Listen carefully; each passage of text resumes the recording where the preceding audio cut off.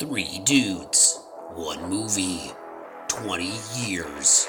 It's time to go back to the show. I drink your milkshake. I drink it up! Get away from her, you bitch! Boy, that escalated quickly. I have come here to chew bubblegum and kick ass. And I'm all out of bubblegum. And here are your hosts, Danny Widener. I just want to tell you both good luck. We're all counting on you. Jonas Stolpe. Come in with the milk. Come in with the milk. Come in with the milk. And Robert Peck.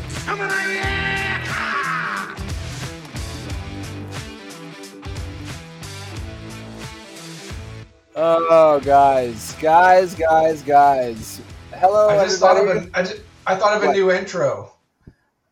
When What's it the new says, with your host, Danny Widener, and then it says, and Jonas Stolpe, I'm just going to keep adding my name all three times. Danny Widener, Danny Widener, and Danny Widener. And Danny Widener. Robert, I need a voiceover. Fuck that. Welcome, everybody, to another episode of Back to the Show, episode number 640. I don't know how many we've done at this point. It's not that many. It feels like a prison sentence right now.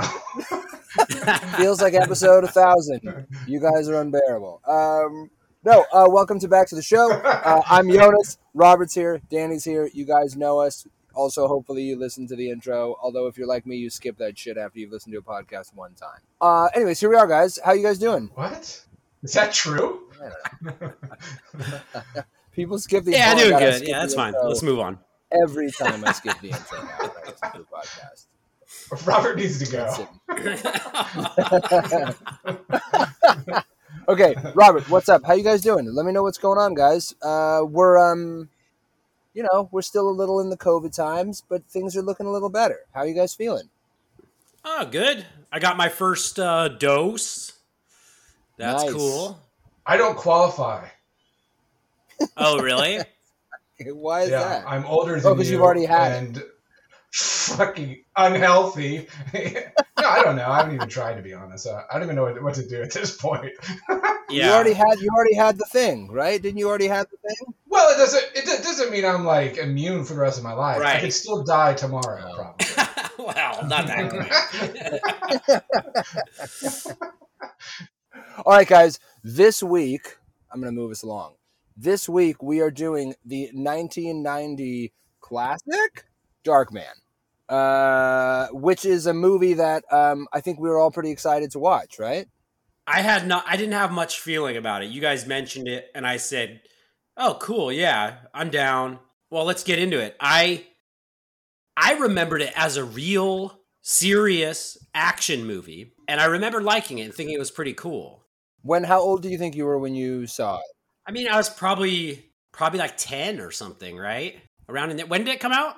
It came out in 1990, so we probably watched. I didn't see it. I didn't see it in the theater. So I think probably No, I watched it on I VHS rented when I it. was like, I don't know, 10 or something, 12 Yeah. or 13 or something probably. I was shocked when I realized what this movie is, actually. You know? Why? I remember, like, basically my memory was he's sort of a superhero. He got burned and then he was like powerful or something. I didn't really even remember much else. Like I remember he was bandaged up. I remember that who I thought was Uncle Otho was in it, but it's just the bad guy. And that was like all it's like all I remembered. That from Beetlejuice? Otho? Yeah.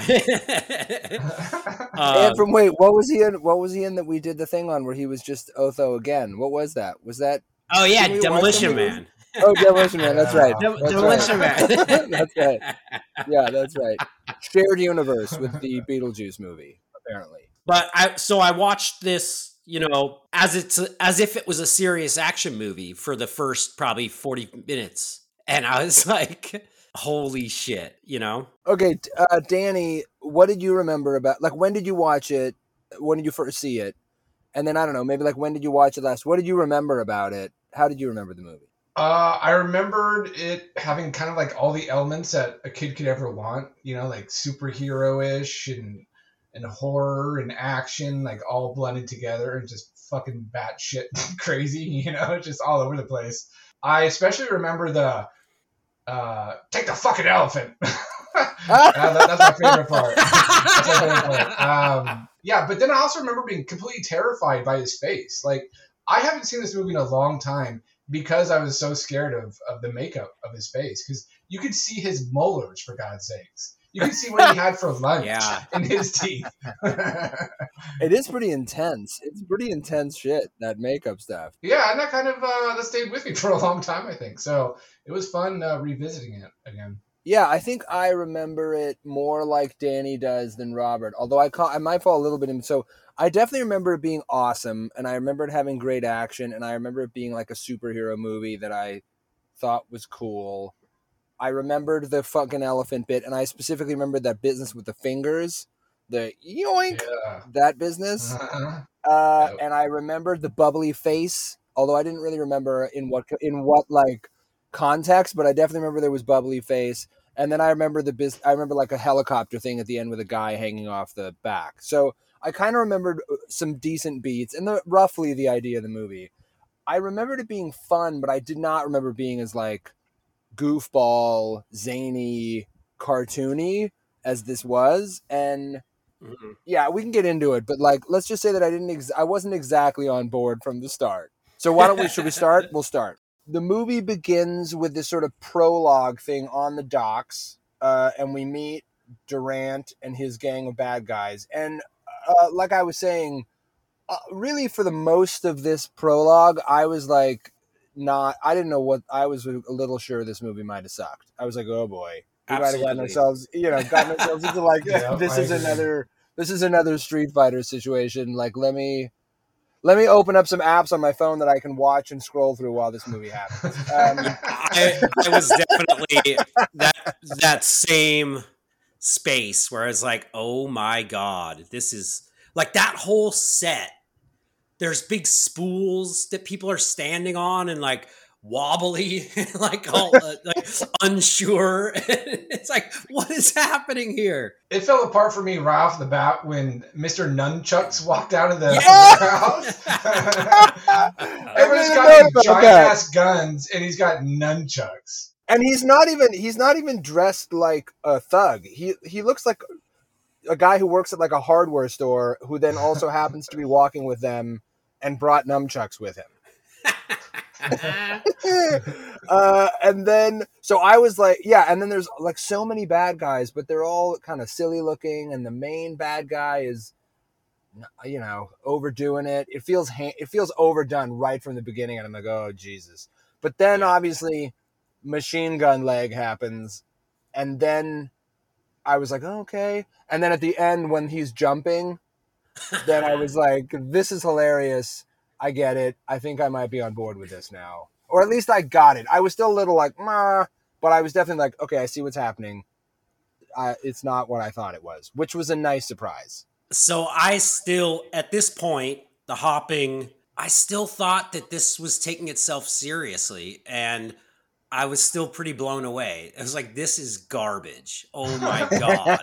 It's goofy. And like, oh my God, so goofy. And I was not in the mindset to even think that this was trying to be goofy and have a giggle out of it, right? So I was so confused. I think go ahead, Danny, go ahead. No, I'm sitting there watching like a guy with the machine gun leg kill 30 men that all have machine guns themselves.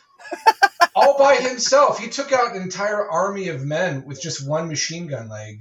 And then the only time the bad guys fight back is when the main bad guy, I forget his name, he screams, "Take him down!" But it was like after all his men had already died. Oh yeah. You're the worst leader of all time. It's like the machine gun leg comes out and he starts shooting at everybody, and then 4 seconds later the bad guy's like, "What? Uh-oh, these guys might not be here with good intentions." Everybody jump into action, but they're all dead by then, so it doesn't matter. And then the cars like come screaming out of the crates. Crates? Yeah. Yeah, right. To no effect. Seems unnecessary. Just have the cars there. Like Have the cars there and running. Yeah, like why peekaboo cars? Like that whole like cars like coming tear-assing out of like storage containers and like boxes. Every time that it's a big thing, I feel like in the 90s and movies, every time it happens, I think to myself, I'm like, how could they possibly get enough speed going? That's true. Oh, yeah, you're right. Logistically, just slowly push through. Yeah, at best. They come like lackluster, just slowly crunching through the side of the box. There's a guy pushing from behind. Yeah, just bounce on the bumper. Give it some traction. Yeah, so that all happens, and then Durant does the thing with the finger chopping, which I actually thought was a pretty good line. That whole like, my third point is I've got 7 more points. Yeah, that was good. That was intense, man. Like that finger snipping was yikes. I know, although overall the guy whose hand it was happening to was like handling it, I thought, pretty well. He was like, man. Oh, yeah.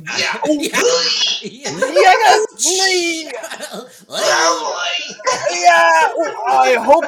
Oh, please don't do it again. Oh, again. Not that one. It was like he was just getting like, minorly inconvenienced or something until he then said, "I have 7 more points." Then he lost his shit. Yeah.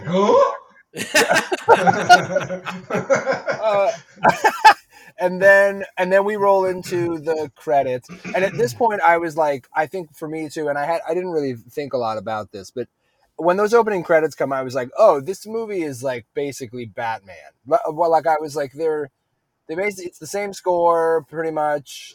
It's the same like crazy open. Like I was like, oh, this movie I remember now came out like a year after Batman came out. So it's obviously, oh my God, in everything. Like it's Danny Elfman again, basically just like tape recording his Batman score and changing like 2 or 3 things in it. Yeah. So anyways, then the movie starts. We meet Peyton in his lab, and we meet his assistant, and we see all the sort of work he's doing with the skin stuff. My only big note during all this, and I think this is a good thing, is I was like, this movie moves. Like, within the first 90 seconds of meeting Peyton, we like know what he's working on. We know what he's doing. We know it doesn't work. We know he's struggling to make it work. Like I was like, yes, 90-minute movie, fucking barreling ahead. It made me be nostalgic for the days of 90-minute movies, because I feel like every movie now is like 2.5 hours long, and hardly any of them need to be that long. So I was like, this is great. This fucking thing is cooking. Like, we're getting it all done right in the first few minutes. Yeah, because like then you see like him and Julie, his girlfriend, on the couch, right? And it's like they're watching old videos. It's really quick, and then she's like, "Hey, I kind of want to have sex." He's like, "All right." Then you see him just like taking the clothes off in front of the projector, and that was it. That was the sex scene. You know what I mean? It wasn't like super long and drawn out. So you're right. It does move along. So you get to know him and his relationship and what he's about, like right off the bat. Right. Yeah. And then by the next morning, she's like got the memo. He puts the coffee on the memo. She's got the thing talking about the work. Then she's out the door. Like you get there. They're really good together. Like it's a night. You get like their relationship quickly. He asked her to marry him. She takes off. All that happens so quickly, but it does all feel earned. It doesn't feel like it all lands. Rushed. Like, oh yeah. It doesn't feel rushed. It feels like they're just hitting the moments in the best way. And I thought the two of them were pretty good. What about this fucking coffee cup scenario? Like, I understand that it was necessary, right? Because then you can track this memo. However, fucking dick, bro. Like, let the woman work. Like, she's trying to cram for like a big meeting or something, right? And he comes over and not just like bugs her while she's trying to get shit done, but sets a fucking dripping coffee cup on the document she's reviewing. It's like, dickhead, step away. He's about to propose to her. He's hella nervous. He doesn't know where he's at. Okay. You know, he's. I'll give you that. Is he about to propose to her, or does it come? Does he think? Was a very does it just? Yeah, exactly. Or does it literally come up? Like, does he think about it on the 90-second walk from the apartment to the taxi? Yeah, I would argue he didn't think about it until the taxi pulled up. Right. Are you saying if you were a woman, you wouldn't be impressed as a man got down onto his knees as you were getting into a cab while he was in his jams? Right. While you're stressed and rushing to a big meeting. And you're like, fuck, dude, I can't deal with this right now. I'm like, come on. I gotta deal. Like, heartbroken, like, she doesn't love me. It's like, no, bro, you just did it wrong. I know. He also, like, he goes, like, it isn't even like, will you marry me? He starts with, like, hey, so I've been thinking maybe, like, I don't know. It's a fucking wild thought. But maybe married, or not, or whatever. I guess I'm not really that committed one way or the other, but if you feel like it. Sure is loud out here. Right. Hey, when I saw that coffee ring on your paper, it made me think ring, and then I thought, what has rings? And I thought, fingers, and you have fingers, and I have fingers. So maybe we should do that. Just hear me out. Let me throw this out here. We'll see if it sticks. Come on. So by that time, she's already pulled away. He's still talking. Oh my god. Yeah. Okay. So then, right. So she's like, "Let me think about it." And she pulls away, and he goes all like womp womp, and he's all sad. And then we get to Julie. I think that's when we meet. That's when Julie and we meet her boss, whose name I don't remember. Strack. What's his name? Crack? Strack. Okay, so we meet Strack, and she brings up the memorandum, and then he is like, yeah, it's a memorandum about a bunch of illegal shit I do, but like, no worries. Try not, we're gonna build a big city, and then we're gonna build this big city, and then I thought to myself, and I would like, isn't the waterfront future city project model like in so many movies in like around in the 90s? I feel like it's such a standard bad guy. Look at this, the future, and then draw back some big fucking see-through plastic model of some kind of future dude, city. that was like big enough for like a half square block. That was such a small model. It was not a very big model. We're creating dozens of jobs, Julie. A half acre of oddly shaped buildings. Dozens of jobs. Dozens of jobs. I mean, I guess 10 if you count your job and my job, which we'll continue to have. So 10 other. Well, my assistant also 9 other jobs. So all that happens, and then that we find out obviously this piece of paper, which anybody could have thrown out at any point in the movie, is a thing that they need, and then Peyton's lab gets attacked. And let's talk about that scene because I really liked it. Okay, I got a question about this lab. The lab is the apartment also?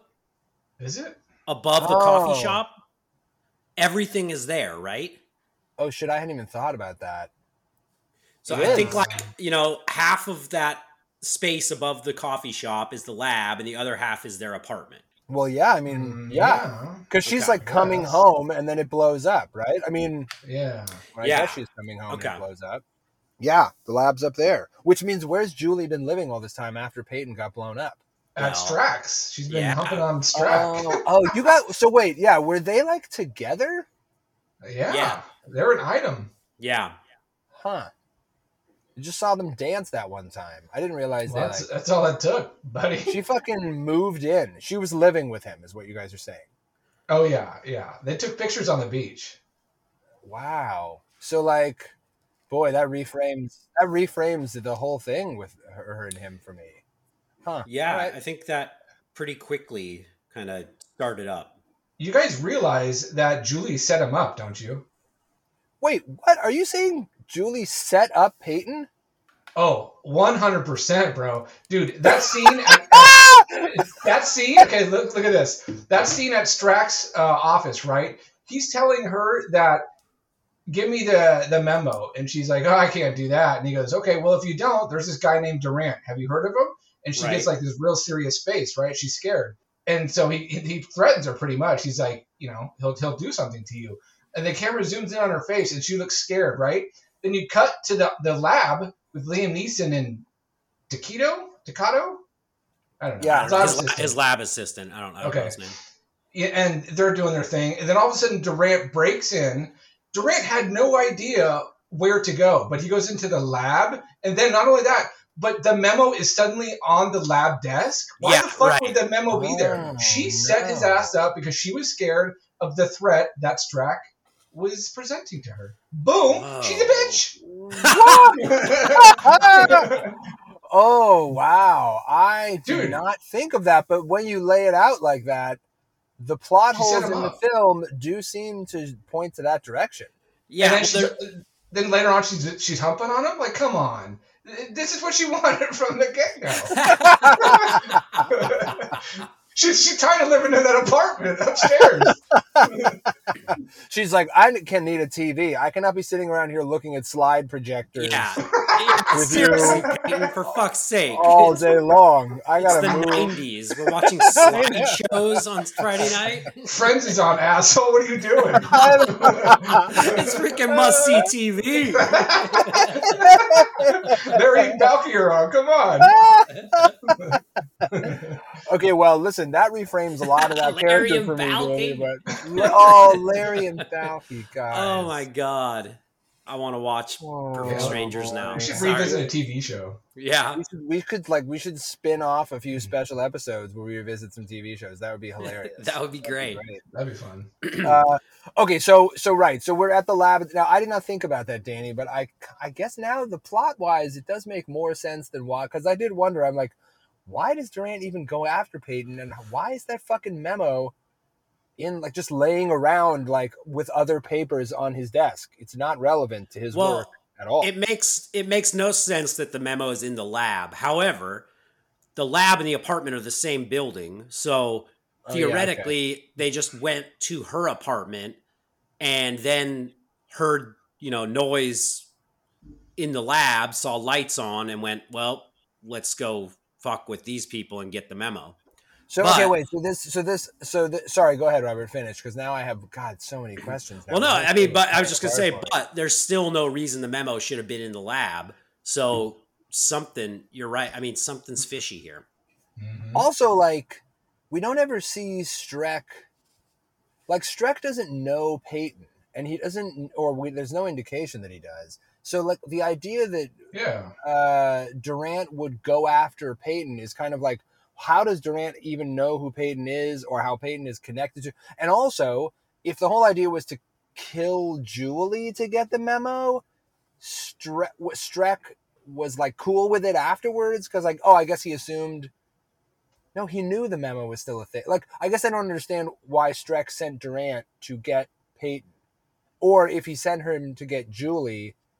Why would he send him to get Julie? He never walked in and said, "Where's Julie?" He said, "Where's the fucking memo?" Like, he knew it was there.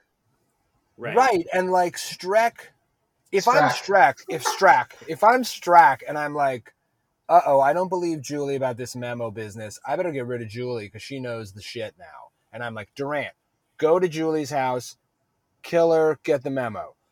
Durant goes there. He finds Peyton instead. All that goes on. If I'm Streck, the next day, I would be like, hey, Julie is still fucking alive.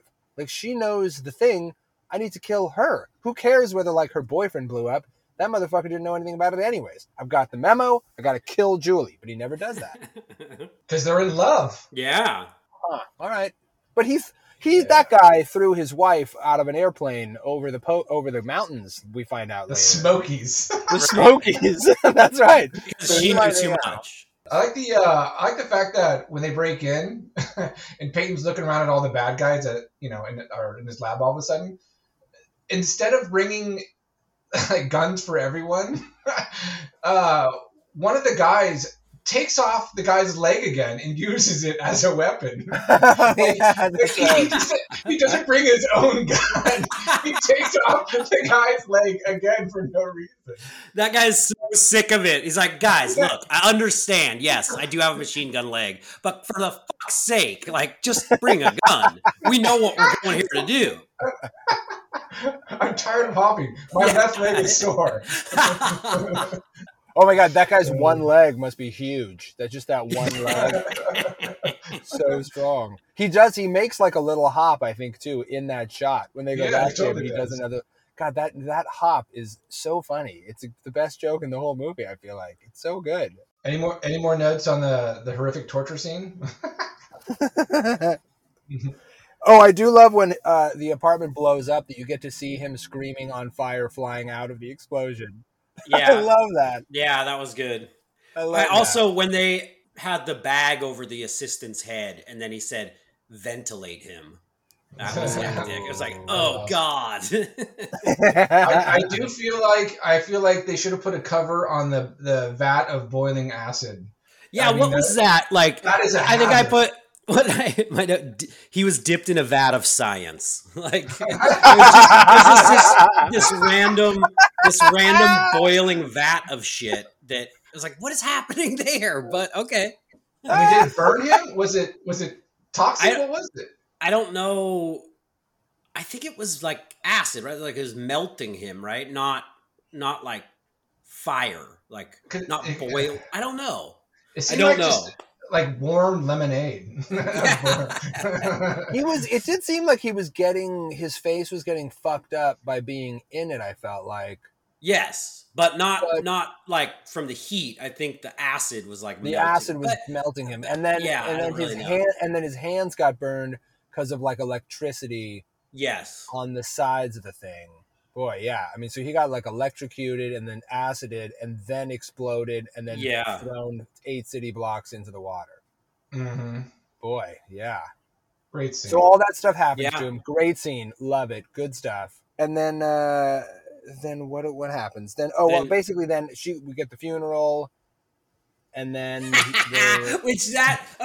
that's when it really hit that, okay, this has to be goofing on itself, right? Because the freaking gravedigger is for some reason. I guess at first the cut, the weird fade, which was kind of cool, from her standing, like looking at the explosion, right? And then it like the background changes, and then she's in her funeral attire and she's at the grave, and then cut to like, or pan over limo driver and the gravedigger like shooting the shit or something. Right. And he was like, I only found what was it? They only found one ear. It was quick and easy to bury or something like that. I mean, obviously that wasn't exactly verbatim, but it was just like, what the fuck was that choice? Okay, hold on. This can't be real. Like, this can't be serious, right? And then I realized, oh, right, it's Sam Raimi.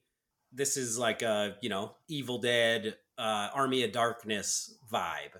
And then I was starting to really click, like get into it. I have a question about that funeral stuff. Can you imagine that gravedigger guy digging a hole for just the ear? That's exactly what I wrote. Is that how that works? 6 feet. Like, yeah, he's got to does he have to dig an entire coffin-size hole and then go like, boop, and like gently place the ear on the bottom, and then he's like, oh, here we fill that motherfucker up. That's a lot of work.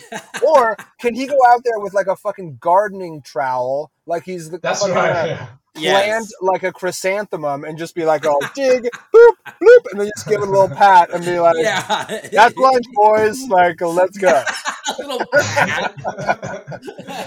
Like he just kicks some dirt over and calls it a day. Right, exactly. But yes, the movie is officially into bonkers territory. I think. Dude. And then from there, does it cut to the hospital? Yeah. Well, pretty much. And if you were wondering whether the movie is bonkers or not, that hospital scene definitely.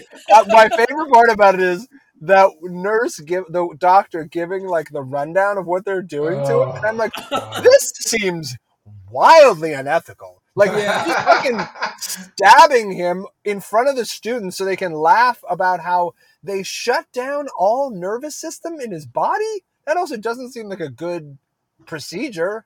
Like, how is that going to help him? He doesn't feel pain anymore, and he's strong.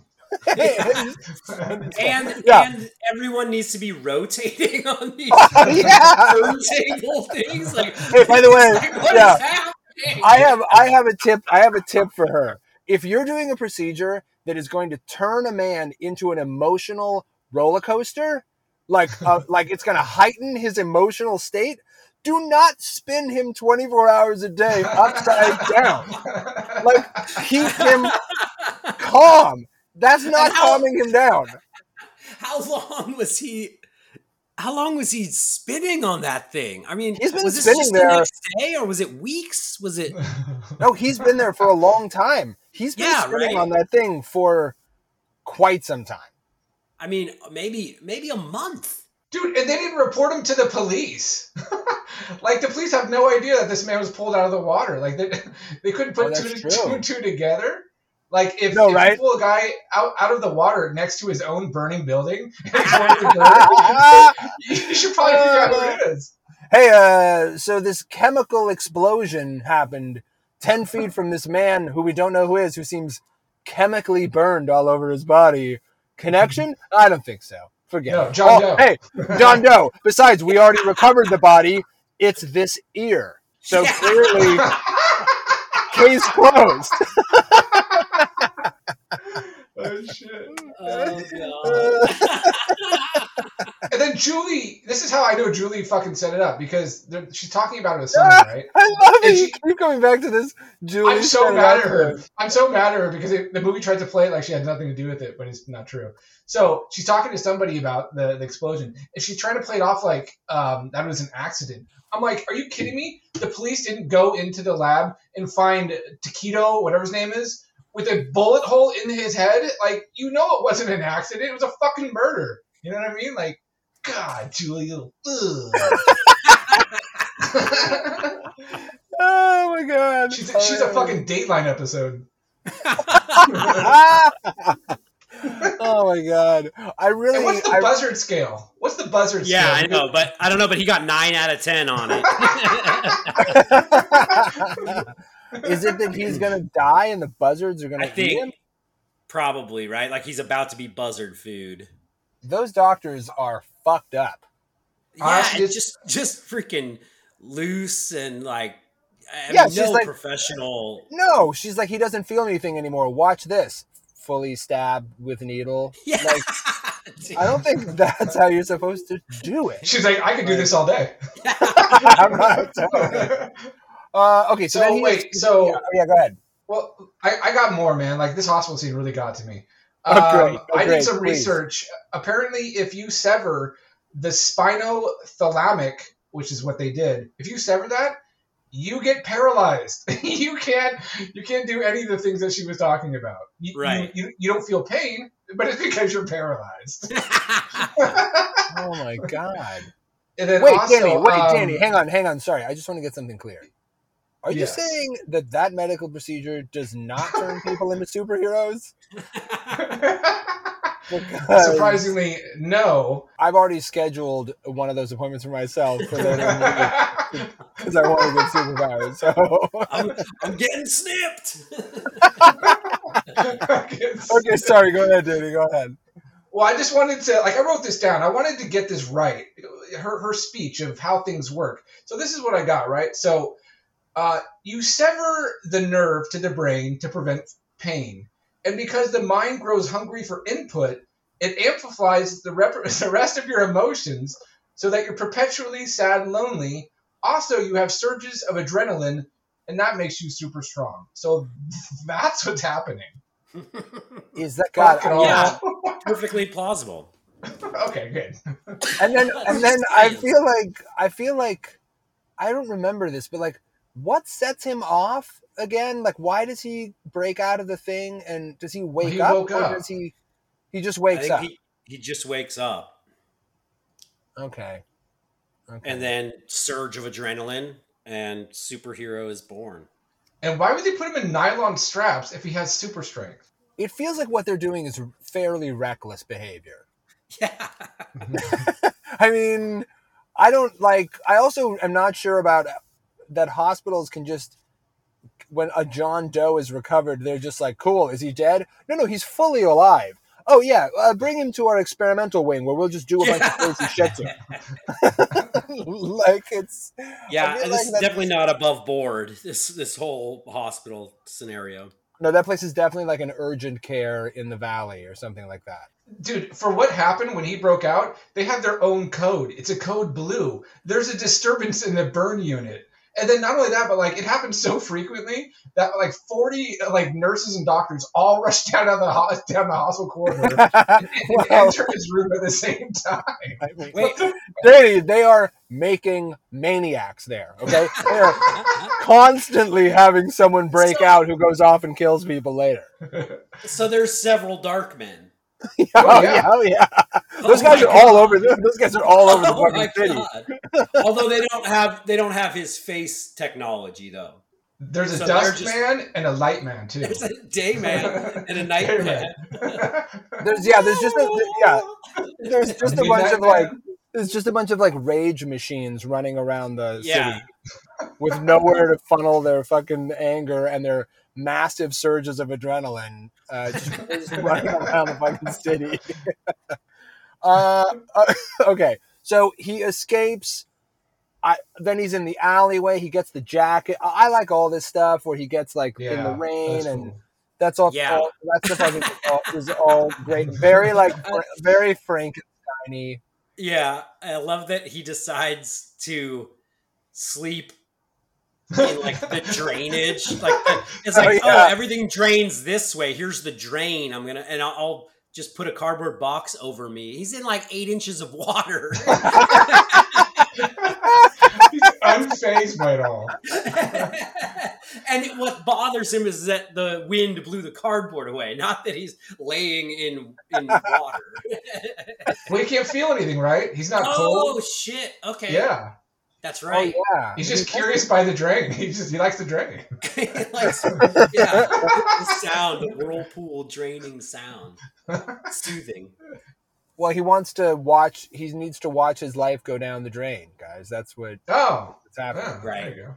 I did not Metaphor. Anyways, symbolism or something. I don't know. So then he goes and he gets his lab up and running again. We're 10 minutes into the movie, guys, by the way.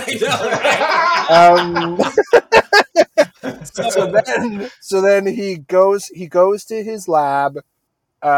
He sets all that shit up and he starts working on his shit, tries to fix the skin. And the way he gets a hold of all this equipment and all of a sudden burned. It's not all of a sudden has this lab that is functioning, and it was a little bit but whatever. Let it go.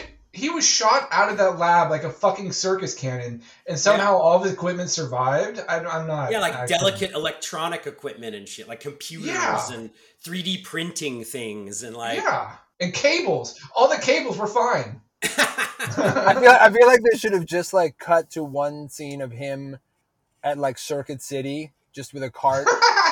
Yeah. With a credit card. Just where are your USB cables, sir? Right. Where are your USB cables? In full wet rags and burn faces, just cart through the Best Buy, the fries, just getting. Yeah. I got to get a lot of little stuff to get this whole thing up and running. And he hands him a burnt credit card. This is my American Express Dark. Here you go. Wink. That would have been a great bit of product placement. There's a missed opportunity right there. Missed opportunity. I couldn't stop thinking about, as he's setting up his equipment and getting that whole thing started again. I couldn't help but think that you should probably focus on not getting an infection across your entire face and body, and stop worrying about this fucking latex shit you're trying to make. Maybe start with wounds everywhere. Maybe start with some cortisone. Just get that going. Yeah. Topical Next- cortisone. The next shot is a Rite Aid.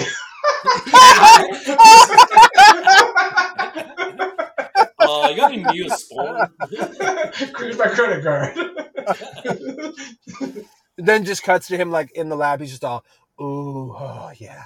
Yeah. Just lubing up his entire body. Lubing up his whole body. What he should do is he should repurpose that fucking science vat of acid and just put some cortisone in there so he can just hot bubble in it like a hot tub.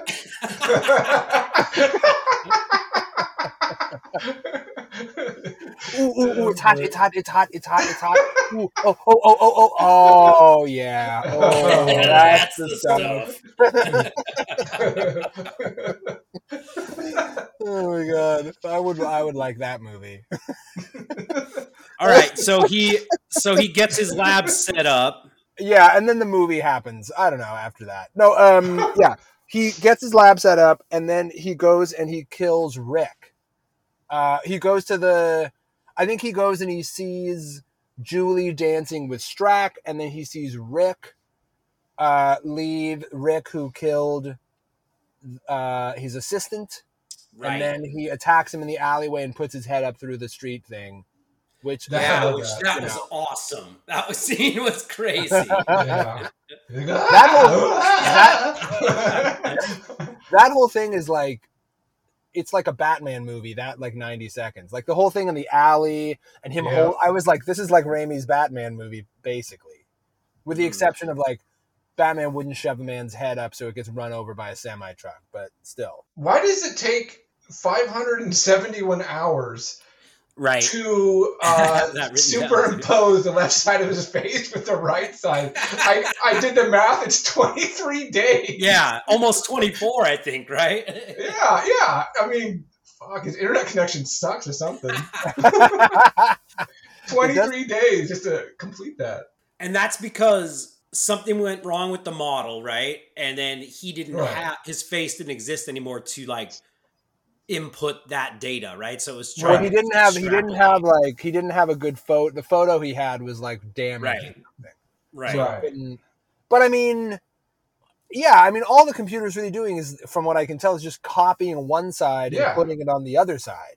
Like, it should have been like pretty simple cut and paste type operation to me. Yeah. But, you know, 5.71 minutes, like 24 days.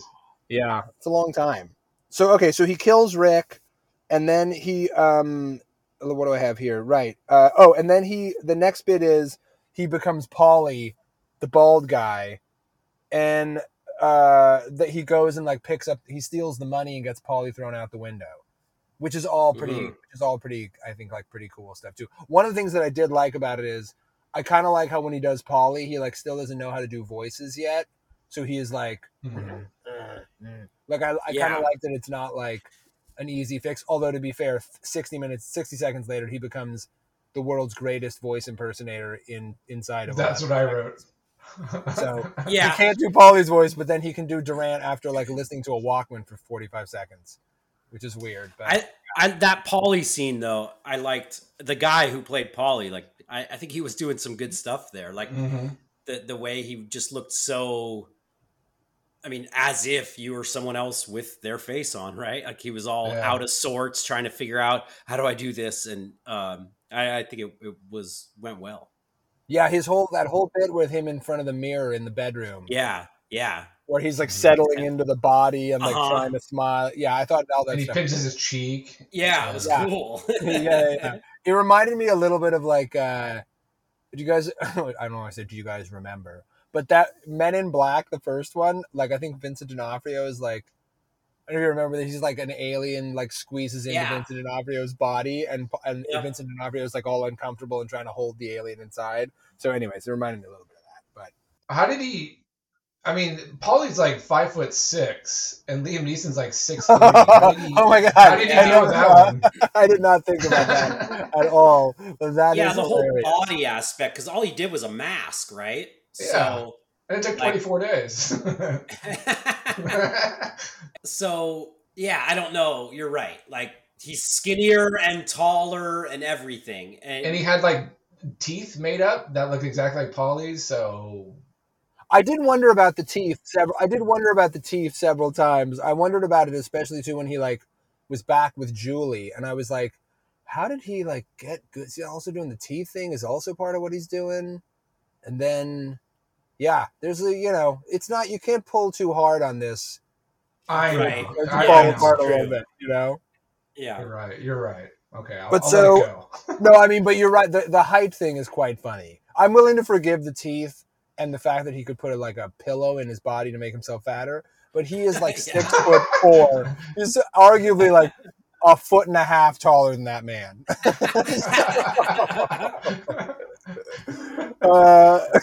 Okay, so Paulie goes out the window, and then the woman screams at the bus stop. Oh, and then his face starts bubbling. And then I wrote down, why does he always wait until 99 minutes to Yeah. I get home? know. Yeah, He's because like- he was just sitting on the bus bench, right? Yeah, He's like, he okay, didn't my have to work's do done. anything. I'm gonna Yeah. just chill. It's like, dude, you're I fucking know. under the clock here. Get going. He's waiting for the bus. He didn't want to like walk Yeah. home. Right. I know. He's just like, oh, but I gotta always waiting to be in broad daylight surrounded by people for his face to start bubbling off. And then he like runs away. Okay, then he has a little freak out in his lab and he dances around and smashes everything for a little while. He's like puts on a A Tin a Man funnel hat. on his Yeah, head, like yeah, Tin Man. yeah. Yeah, that was crazy. That's Yeah. beautiful. Yeah, he does all that, and then he goes and meets up again with Julie. And I have a lot of questions about this this entire situation. The carnival, right? Well, the carnival also, but just his approach Oh, right. seems like right, yeah. really bad planning. It's kind of like the wedding proposal. Like it feels very slammed together. He should have thought out like don't approach her. First of all, in the cemetery is a fucking terrible start. I feel like if you don't want to freak her out, and then show up and be like he's being very weird. Obviously, he's very emotional, but like he's being really strange and weird. And then he like hugs her and he's like, "I just need time. I just need a little time." Right. I feel like anytime you hear anybody tell you they just need a little time to sort shit out, you're fucked. Those people are. You should cut those people loose. Absolutely. No, if someone's like, no, listen, baby, no, I just need a little more time. I just need time to just get my shit together. And then it's going to be all fine. That's when you're like, I don't think so. I'll see you later. I didn't understand why he wouldn't just tell her the truth. Well, I think he's afraid that she'll find out what a monster he is, and then she won't want to be with him. Yeah. Okay. I mean, like he thinks he's hideous, right? Like he thinks he's a freak, so he doesn't want her to know that. But he's definitely he's coming on real strong and real weird, for sure. And then when they go to the carnival, oh boy, yeah. I mean, it did not go well. Even in the graveyard, she's the graveyard. She's kind of like not exactly thrilled to see him. This is what I'm talking about. Oh my god, here we go again. Here we go again, dead, bro. She thinks he's dead. She's freaking out. But even when they're talking about it, she's like, yeah, this could be fun if we do this again. I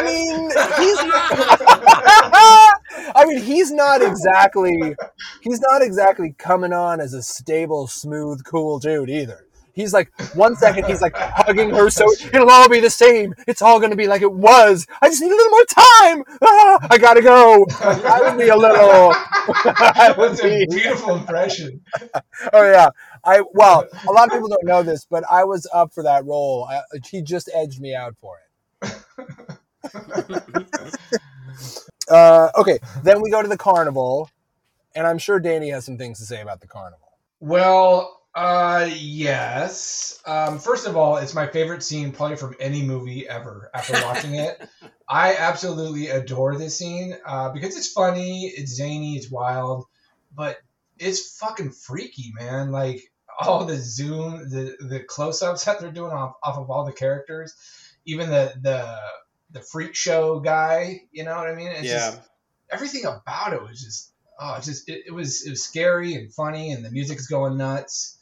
And ironically, so I got curious, right? So I started looking up like about that scene, and I found something interesting. It's an outtake, actually. You wanna hear it? Mm-hmm. Yes. Okay, here it goes.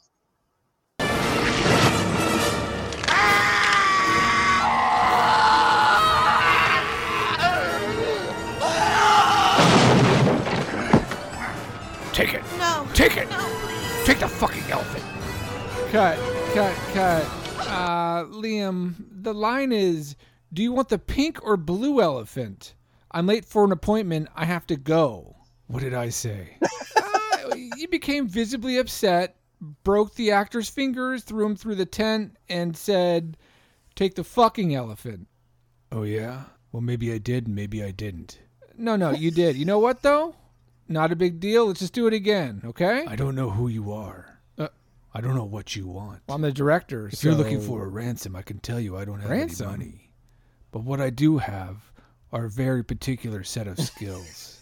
Skills I've acquired over a very long career. We might need the medic out here. I yelled down at her, hey, you can't go there, you stupid bitch. Can someone get the construction guy from City Slickers off of the set? New idea. I'm part of something called The A-Team, the TV show. My name's Hannibal. This is my tagline. I love it when a plan comes together. You can't use that. Boom. Print that. I'll be in my trailer. I didn't hear anything. Oh. All I heard was Jonas laughing. Weird. Oh, well, it was hilarious. I'll tell you what. Shit. Okay. It's all right. You'll hear it when I edit everything together. Okay. What was it? It was just an outtake. It was like a director's cut thing. Oh, right on. It was a funny thing. No worries. It was a funny thing. You'll enjoy it when you see it or hear it. Okay. Yeah. All right, moving on. So, what did you guys think of the carnival? The finger break was intense. And the elephant deal, like you said earlier, Danny, that was great. Mm-hmm. Yeah.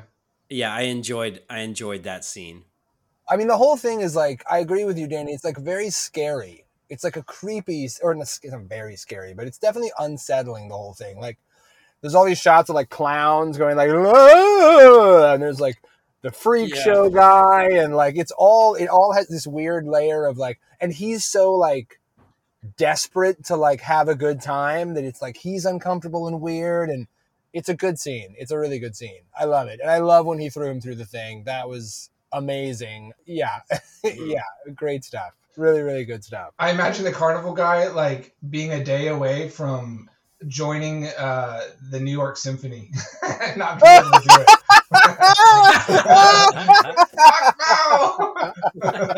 That's my violin finger. Just as a part-time job. Oh my god. Oh, he's just doing it to make ends meet. Poor fucking guy. Although, to be fair, he shouldn't be such a fucking dick about his little carnival. I mean, he's got plenty of fucking elephants, and it's not exactly like there's a long line at his booth. You know what I mean? Like, take it easy, guy, with the rule. Yeah, what he just wanted to be a dick, right? Like there was no reason. Yeah, he was just like Liam Neeson didn't stand on the line, or he stand over the line, right? Stood over the line, yeah. Well, he says that, but we don't see any evidence of that. Well, that's what he says. The guy's like, it only counts. It only counts. It only counts if you step. Yeah, counter, bro. I mean, to follow Danny's logic, I guess maybe Julie set this up. Huh, Danny? Do you have any notes about that? Oh, shit! Julie! He didn't want to go to the carnival. That's why he's so angry the whole time. That's right. Oh, my God. She's like, it's almost 99 minutes. I got to get this out of him. Right, exactly. Right, I got to like get the rage machine going as fast as I can. He always hated carnivals. He's terrible at throwing balls. Yeah, right. Such a science nerd. Never a jock. This is going to be perfect. Okay, so then that happens. And then really we get... So now Julie is with Stract in the office. And Stract indicates that... Or she finds the memo again because apparently he's been hanging on to it for no reason. And then he shows her the city, which I feel like she would know that was being constructed back there. But You know what I mean? I just walked by it outside. Right. He like reveals it like this, and she's like, "Oh my god!" It's an entire city being built literally behind the building you work in. Like, I feel like you would have noticed it. Although at this point, honestly, I'm not even. I wrote too. Like, I'm not even sure what her job is at this point in the movie. I still didn't know what her job was until like the end of the movie. The end when they say something about like one lawyer or something, right? Yeah. She's a lawyer? I think, yeah. That's what she I is. thought she was a reporter or something. That's what I kind of thought too. Yeah, at the end when he says lawyer, I was like, huh, all right, whatever. All right. Yeah, I mean, I made a note. I'm like halfway through the movie, I was like, I don't even know what her job is. Is she like his assistant, or does she work with him like at the firm? I didn't even know what the fucking building was she kept going into, to be honest. I was like, I don't know what this is. And what was Strack? What was his job? Yeah, He that's was just true. an evil developer. Yeah. He's just a developer. Yeah. Oh. Yeah, because he's making That's the special title. deals. He's making special deals with the building commission. That's what the memorandum is all about. But yeah, I mean, he should have thrown that piece of why paper are they out. hanging on to this memo? Like, I did. Yeah, Well, why would you even print something that says that? As soon as they got it from the lab, why didn't they? Well, shit. Either just throw it into the burning lab and let it burn, or like he always smokes cigars. He has a lighter. Just burn it. I know. On your way out. And Just light it on fire, and it's done. What's done is done. They will never find that memo because it no longer exists. Right, Instead, but no. they fucking shuffle this coffee ring stained memo from fucking desk to desk. I know, and he keeps it like in his open briefcase on his desk, which has no other things on it except for that. Yeah, and it's like, or in his like outbox, he has like files, like you know, sitting on the top. It's just like he's like, Mary, we're gonna need 7 more copies of these. Mary, I do not like to go from one room into another room and not have the memorandum with me. So I need you to put one copy on every room in the building.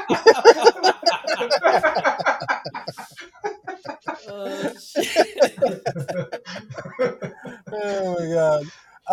Okay, and then we get to the big finale where we have the action stuff at the warehouse and the helicopter, which is all I think like very fun stuff. Great stuff. And I actually, up until this, I kind of did have a note where I was like, there's not really any action in this movie. Like, yeah, I remember there being more action, and then that final sequence happens, and I'm like, oh yeah, okay, like this is all of the action I remember in the movie was literally from this business with the helicopter, and then like some of that jumping from the explosions on the rooftop. That was very heavily featured in the trailer. I feel like him jumping out of the way of all those explosions on the roof. Yeah, the helicopter chase shit was awesome, and the dangling from it, and all these effects. I mean, these were real explosions. Mm-hmm. Like, it was really cool, right? Like, this wasn't CG. No, I mean, it was like on the freeway. Yeah, it was crazy. Yeah, they're blowing cars up, and as the stunt actor was going over the cars as they were blowing up. I mean, that was sick. It was really cool. I did think about that as I was watching it, that I was like, if this was a movie now, that would have all been CGI, and they would have made it like the most over-the-top helicopter sequence. You know what I mean? Like, he would have been like fucking swing, like the cars would have been slow motion flying all around him while he jumped from one rooftop of one to another one that was flipping and then dove through. And it's like so much of what's fun about what we're doing here is when we go back, especially on these action movies, is like, I really, it makes me realize how much I miss like proper practical stunts and action in most movies. Like Mission Impossible, those new movies are still doing it, which is part of the reason I like them so much. And they're making a whole big fucking deal out of it. But like most everything else is like, what's the most CGI crazy fucking thing we can do? As opposed to like, what's the best sequence we can do with a guy dangling practically from a helicopter? You know, like, great stuff. And I love his little, across the top of like one of those semi trucks.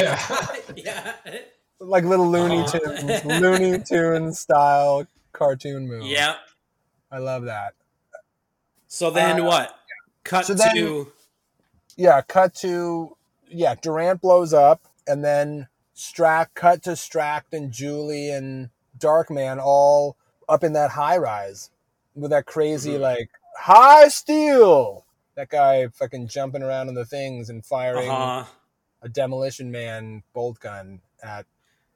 Dude, yeah, the rivet gun as this final weapon was awesome. It was like, oh my god. That felt very Demolition Man to me. Yeah. Very, very. It was goofy, but it was pretty radical. Also, though, he was like 8 inches from him, just firing them and missing. It's like, what's happening? Oh my god, that's true. He's like standing like right in front of him, just firing going, boom, like the bolt. Boom, yeah, boom, and they're going ding, ding, ding, like around him. And it's like I don't even know if it's possible to miss. Darkman's not even trying to duck out of the way. He's just backing up. Do you think like everyone working on that skyscraper gets one of those things? Because that also seems super, super dangerous. That like the rivet gun, and do you put it against the steel, or do you think you fire it like he was, just like from afar? I'm pretty sure you put it against the steel. Okay. Right. And I also don't know if there's necessarily like a magazine clip of rivets. Just like you got like a bandolier, just like goo goo goo goo goo goo. I mean, I imagine you load one and you pop it, and then you load another. But I don't know, industrial riveting. So. Wait, you're saying? I'm sorry. Wait, you're saying you don't know industrial riveting? Well, I mean, I'm not an expert. We do a podcast about riveting, but not industrial riveting. It's more like crafting and home repair riveting. Wait, are you talking? Wait, yeah, oh yeah, wait, yeah. Are you talking about Robert's riveting cast? Yes.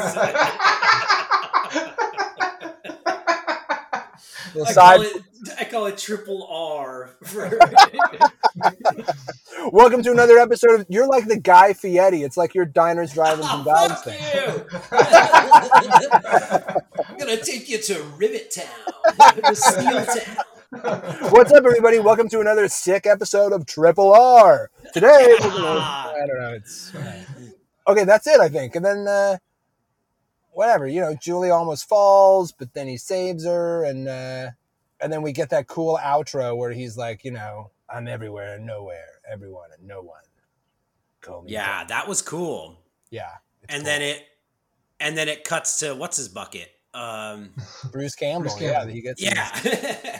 Who I guess I read that he was the one who they wanted to play Darkman, but because he wasn't, the studio I guess wasn't having that.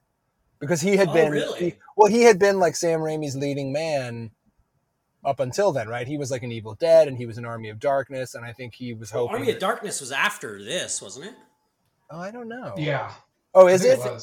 I think so. Like a couple years after, I think. So did he go from Evil Dead 2 straight to this? Let's see what is the okay, www.arm .armyofdarkness.com.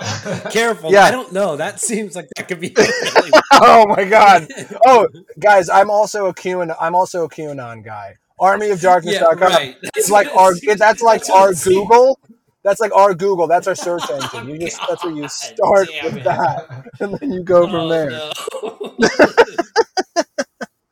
Well, I'm trying to fucking. Oh my god, Sam Raimi has so many credits. Jesus, what did he do? He did Evil Dead 2. Yeah, Army of Darkness. I guess is. Yeah, you're right. Army of Darkness is after this. He went from Evil Dead 2 in '88. And then did a short film and some kind of video, a couple of shorts, and then did Darkman. Wow, I really thought he did Army of Darkness before this. Anyways, interesting. All right, so he tried to get Bruce Campbell in the studio. I guess didn't want to. There we go. Let's. So, what do you guys think of Darkman? So after finally realizing what this movie is, I think it's pretty damn fun and pretty cool. So I liked it, and I mean, I don't know if I'd watch it again, like, anytime soon, but I also would probably watch it again at some point in the future. Fun, like kind of goofy, bad, good movie, I'm the same way. I think I would like to, like, when my kid gets a little bit older, I think this should be his first kind of movie into the almost horror movie world. yeah. You know what I mean? It's like a nice little dip the toe in. It's a little creepy, but kind of goofy, not quite realistic. Like that, yeah. Not super gory. Right. I mean, it's a little disturbing, but yeah, the fingers might be a little much. But yeah, man, I enjoyed it a lot. Yeah, I'll be watching it again. I kind of wish that the deaths of Strack and Durant were flipped, because I feel like Durant was a much more worthwhile adversary than Strack was, and it kind of felt almost anticlimactic, I guess. Yeah, to me, but that's a good point. Because he was kind of wasn't like anything. This guy, whatever. He's just the developer guy. He's not the badass. He's not tough. He's not scary. And maybe that scene went on a little bit too long. I don't really give a shit about his background as a fucking child of a steel worker. Yeah, like nobody cares. So, so that was a little weird, but it didn't kill it for me. So, what do you think, Jonas? Yeah, I mean, I definitely agree with the Strack Durant thing. Like, I literally didn't remember Strack is a part of this movie at all. I just remembered the helicopter sequence being the end of the movie. And when it wasn't, I was like, wait a minute, what? I had like forgotten about Strack actually inside of the helicopter sequence. So yeah, but I think overall, I think this movie is a lot of fun. I will watch it again in a few years now that I'm reminded of how much fun it is. In a way, I think I appreciate it more now than I did before, because I sort of like you can kind of see all the business of putting something like this together, which is really cool. You know, like I feel like I can see the fun of the filmmaking and appreciate it more now that I'm older. Yeah, I think it's awesome. I actually kind of feel like I don't want anyone to do this really, because I don't think it would probably work out very well, but like, I really was like, Darkman is such a cool superhero character. He's tortured. Yeah. He's got a cool set of skills.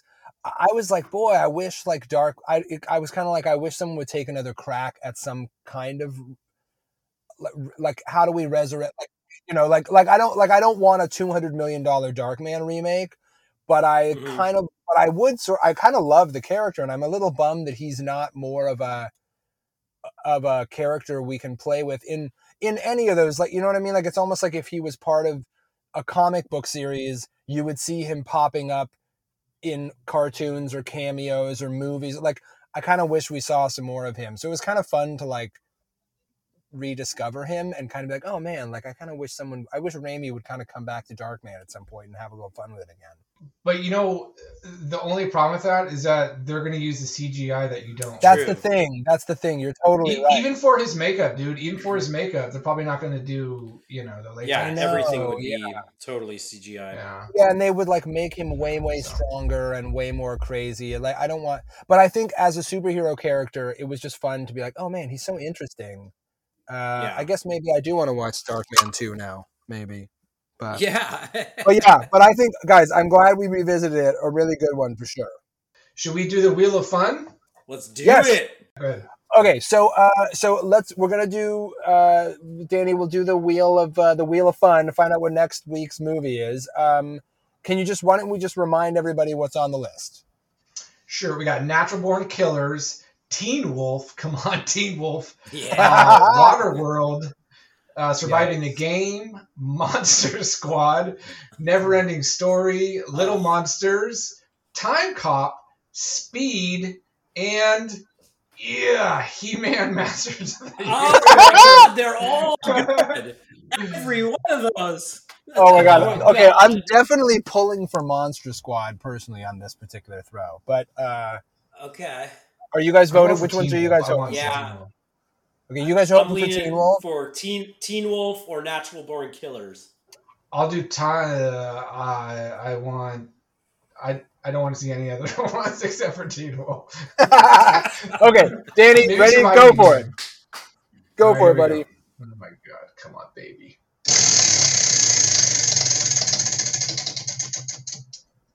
Teen Wolf!